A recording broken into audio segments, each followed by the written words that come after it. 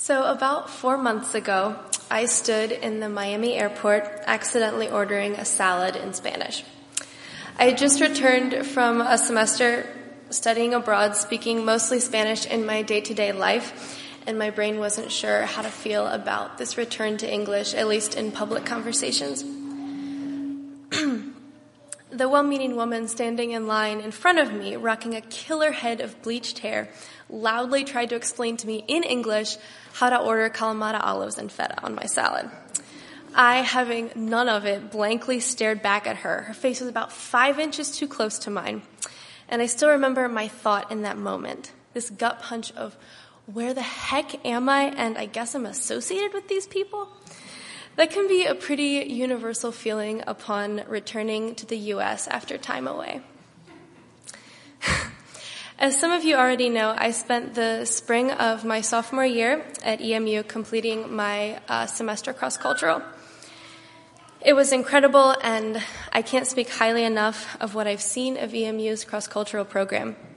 The things I learned and the stories I heard will always stay with me and, I hope, influence future action. Several months later, here I am in front of all of you attempting to cram 4 months into a sermon. Oh, and bonus points if the lectionary readings make it in. Led by Byron Peachy and Lisa King, who I think some of you might know, about 20 of us started our semester on the U.S.-Mexico border talking about immigration and staying with the organization Frontera de Cristo. At this point, I would love you to look at your bulletins. I have a little blurb about it, but it depicts the train, La Bestia, the beast, that runs the length of Mexico and is a really important part of the journey that a lot of migrating Central Americans make every year. We saw this on the side of a building and just stopped and stared at it. I think it's really powerful. So from there, we traveled to Guatemala City, where we stayed for the bulk of our time. We lived with host families, and we studied Spanish, Guatemalan history, and culture. After a brief free travel period, we went to Cuba, a country that continues to flummox and charm me. I like to think I know a little bit about all of these countries now, but I know I'm far from it. So many stories left untold, things unseen, Spanish idioms whisked from my brain almost before I could learn them. Being a complete stranger was hard and also really beautiful. Yes, I was a stranger living in relative safety and great privilege, something that a lot of other people in the role of stranger cannot say today. However, being in that position gave me the vantage point to see countries like Guatemala and Cuba and countries like ours in new ways. The conflict and history of the U.S.-Mexico border is fairly well known to this congregation, and I don't think I have anything particularly new or insightful to add to that. My thoughts on Cuba are similarly disjointed, with Cuba often serving as a sort of foil for Guatemala in my mind, a what-if parallel to Guatemala's history. This probably unfairly minimizes Cuba's impact. However, both countries had revolutions within a decade of one another, and in both cases, imperial forces and U.S. interests were overthrown, at least briefly. However, each ended quite differently, with Cuba retaining successful independence, at least from U.S. forces, and Guatemala being quite effectively squashed in a matter of years. The injustices that happened in Guatemala are woefully unknown, and so I've chosen to focus on Guatemala, the place where I stayed the longest, the place that I still often miss and wonder about, and the site of a number of stories that I wish more people knew. But before I go on, I want to add a little bit of context to the 2 stories I'm going to be talking about today, that of that reading from Samuel that we just heard, and of Guatemala. Guatemala's history is really, really complicated and could fill a lot of lectures, as it did in my semester. So for the sake of time, I'm going to make the really unfair mistake that a lot of historians have done of starting Guatemala's history with European invasion. Guatemala was originally the home to a diverse group of Mayan people who still live there today. Then, bam! As with so many Latin American countries, Guatemala was inundated with Spanish-speaking conquistadors, bringing with them Christianity, money, the desire for more of it, and a lot of diseases. They also brought a racism that runs like blood through Guatemala's heart even today. There's a strict hierarchy with tall, pale people, the people who look kind of like a lot of us at the top of things, and shorter, darker people who speak one of many Mayan languages, really dismissively referred to as dialects by a lot of people, instead of Spanish at the bottom. As a group of predominantly white kids walking into that history and a culture of preferential treatment towards those of European descent, we were set up for success, for the best kind of treatment. That's something I really hate to admit, but it can't be ignored, and I think I'll always feel at least a little bit guilty about that. But back to our story. See, people in positions of privilege weren't done beating up Guatemala once the Spanish got finished. In 1954, almost exactly the same time as Cuba's revolution, Guatemalans had a brief 10 years, still referred to as the Guatemalan Spring, when they overthrew a brutal dictatorship and elected several democratically elected presidents, most known as Jacobo Arbenz. Both leaders promised true democracy for Guatemala. For the first time in hundreds of years, things got a lot better for poor, mainly indigenous Guatemalans. Perhaps most historically significant and disconcerting to the very, very involved United States was the land reform and advocacy for farmers' rights that came out of Arbenz's policies. The United Fruit Company's land, once the site of horribly oppressive sharecropping systems growing crops like bananas, was turned to national land, available for indigenous farmers' use. I imagine all of this a little like the year of Jubilee that we hear about in the Bible. However, those years ended with a crash thanks to the inarguably loud voices of multiple corporations vying for Guatemala's natural resources. Perhaps loudest of those voices was Allen W. Dulles, a board member of the United Fruit Company and, whoops, also the director of the CIA in his spare time. Do you see where this is going? The CIA staged a coup d'etat in Guatemala in the name of ending communism once and for all, and promptly they ended any hopes Guatemala had of freedom from imperial control. I'm still haunted by these stories. And why was Cuba successful in resisting threats to revolution while Guatemala was not? That's one of the pervasive questions that followed me most of the semester. What followed was a civil war that lasted over 30 years. The U.S. was involved in this conflict at every turn, beginning by replacing Guatemala's democratic leadership with a military-run dictatorship. Yet again, Guatemala's ever-present racism reared its head as this dictatorship rooted out communism from the forests and mountains. Genocide is the word that almost nobody in Guatemala uses, but genocide it was. Mayan people were specifically targeted and disappeared, never to return to their families. Entire villages were burned to the ground, the most European-looking of the children saved and raised as children of the oppressor. Even today, Guatemala hasn't recovered. There's a pervasive silence that surrounds all of this history. Meanwhile, a mostly corrupt government continues to exist. Still, in the last few years, Guatemalans have initiated efforts to address their history, to reclaim the power that has been taken from them by people like us again and again. Their stories give me hope. So now I want to shift gears to the Old Testament. The Samuel passage caught my eye in all of its grisly Old Testament details. It's riddled with political corruption, complicated wheelings and dealings, and a lot of pain. It reminds me of what I learned about Guatemala's history. When I first read the passage, I wasn't really sure what was going on. And in case you missed it too, here's the abbreviated version. So King David had a son, Absalom. When the whole Bathsheba thing happened, that's pretty well known, Nathan, the prophet, came to David and said he would rue the day that he sent Uriah, Bathsheba's husband, into war. And as repercussion, Absalom, David's son, would die. While later, Absalom, the ungrateful kid, tried to overthrow his father. David launched his army in defense of his throne, but first made sure that Absalom would still be okay, protected from death. But as the passage tells us in a bit of beautiful but dark foreshadowing, the forest claimed more victims than the sword. Absalom's hair is caught in a tree and he is captured and slaughtered. Nathan's prophecy is fulfilled. David's response to a tragedy that he created is heartbreaking and piercing, and it feels very universally human.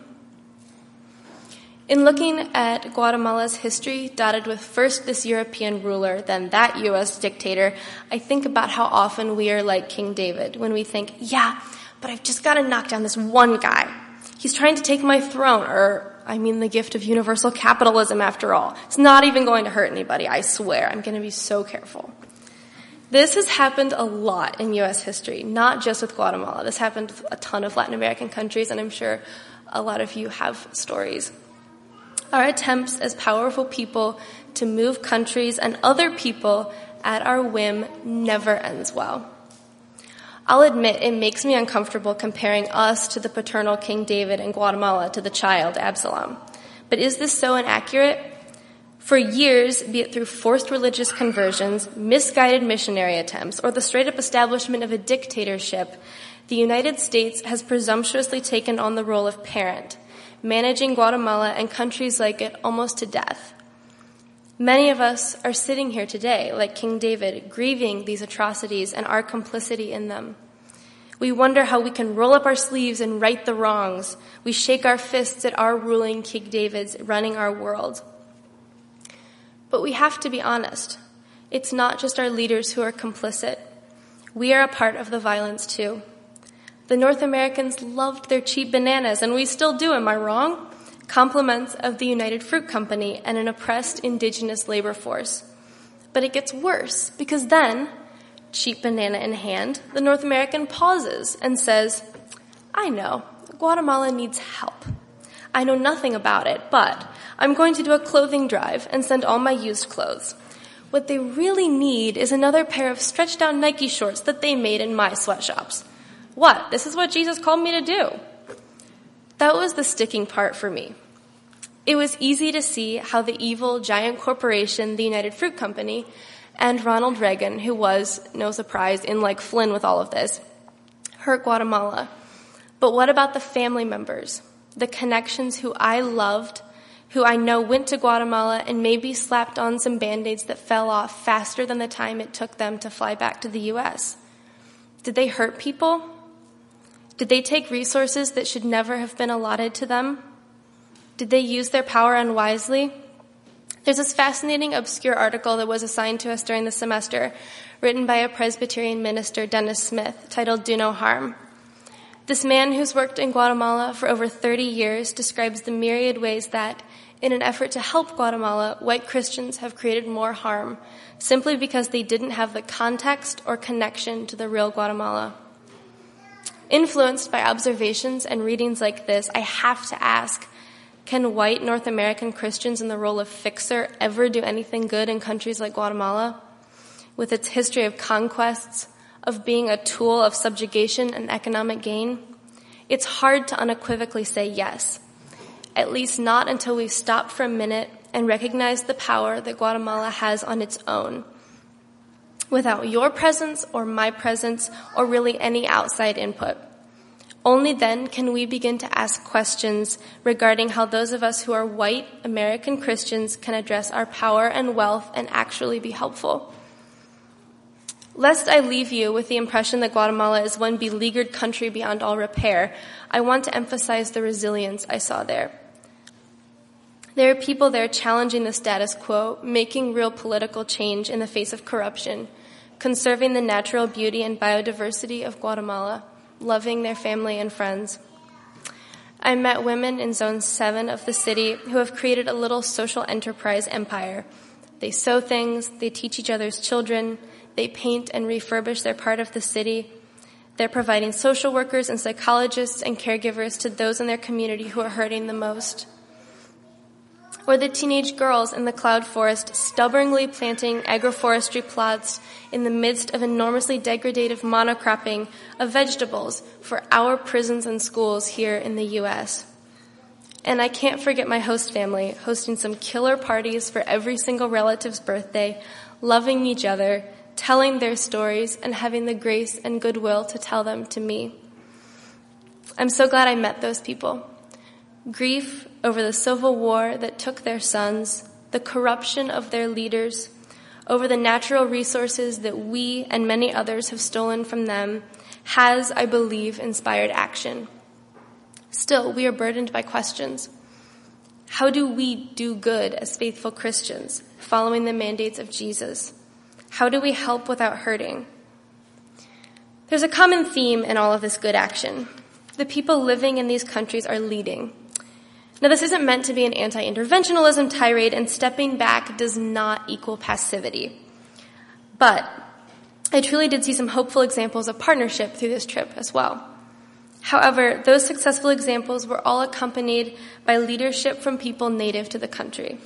Of course, there are exceptions to my generalization, but in these situations, the North American, mostly white people coming into Guatemala first paused and asked, how do you need help? What do you envision for this country that you love and will always love more than I ever can? I'm going to include a film recommendation that I think illustrates my point pretty well. It's a documentary called 500 Years. It covers the history of Guatemala that I skimmed over, following the incredible fight that a couple of mostly young indigenous women have led to take back their land and their government. Together, they've exposed their oppressors and are still working to protect their 10,000-year-old heritage. Not once in this film does an authoritative white guy step in front of the camera to share his opinion or talk about how he fixed the problem. It was refreshing and perfectly depicted the power of personal, cultural, and regional connection in reversal of systemic injustices. On the other end of re-empowerment efforts I witnessed, we also had a fascinating meeting with the MCC country rep, whose name I now can't remember. Some of you can probably tell me, where he talked about how MCC is working to re-empower without imposition. He describes the set of established goals that the MCC Salvador/Guatemala has put in place, rooted in Anabaptist church accompaniment, but primarily with the stated goal of building power within communities.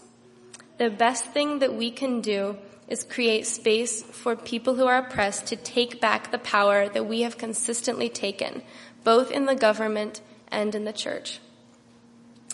We had a conversation with a young activist and leader and his wife, who's actually originally from the U.S. Somebody asked him how he thought white Christians could most sensitively enter a country like Guatemala. He said something important and I think really valuable to keep in mind.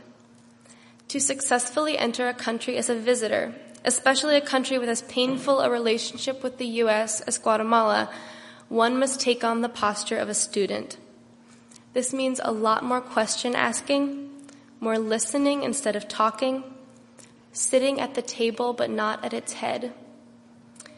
Given these stories and the multitude of others like it, I'm beginning to believe that we in North America and Europe need to shut up and sit down for a while. And I say that in the most loving way possible. This is the crux of my proposed solution to the messy and complicated reality of our relationship with countries like Guatemala. In addition to this, we need to return the hospitality from which we have benefited and definitely exploited for centuries in countries like Guatemala. On a small scale, I think this means becoming a sanctuary church for those fleeing to the U.S. This is an idea that we're starting to discuss in the Immigration Sunday School class that is meeting, and I would love to have any of you join that conversation. Yeah, maybe that idea can feel a little scary, and there is risk. And yet, that risk pales in comparison to the risk that children face every day on their own when they walk through Guatemala, then Mexico, and arrive here in the U.S. It's okay to feel scared, but there is also a time to do the right thing even when it's scary. In this instance, I believe that time is now. Another way that we can exercise our shutting up and listening skills, and in the process extend hospitality, is to learn another language. I'll admit that's kind of a work in progress for me. With the ability to understand another language comes the opportunity to hear more stories, to ask more questions. In the Do No Harm article I mentioned earlier, the author writes, and I think this is a beautiful quote, "Language is the house in which we live. The more languages one speaks, the more spaces one has in which to exercise hospitality." If hospitality doesn't mean learning a language or more direct political action for you, it can mean opening our houses and extending kindness to the stranger. These are ideas that we're familiar with, but they bear repeating. As a white kid who could do nothing but gratefully receive so much hospitality and kindness during my trip, I wanted nothing more than to return it. Now that I'm back, maybe I can just a little, and I urge all of you to help me do the same. Thank you.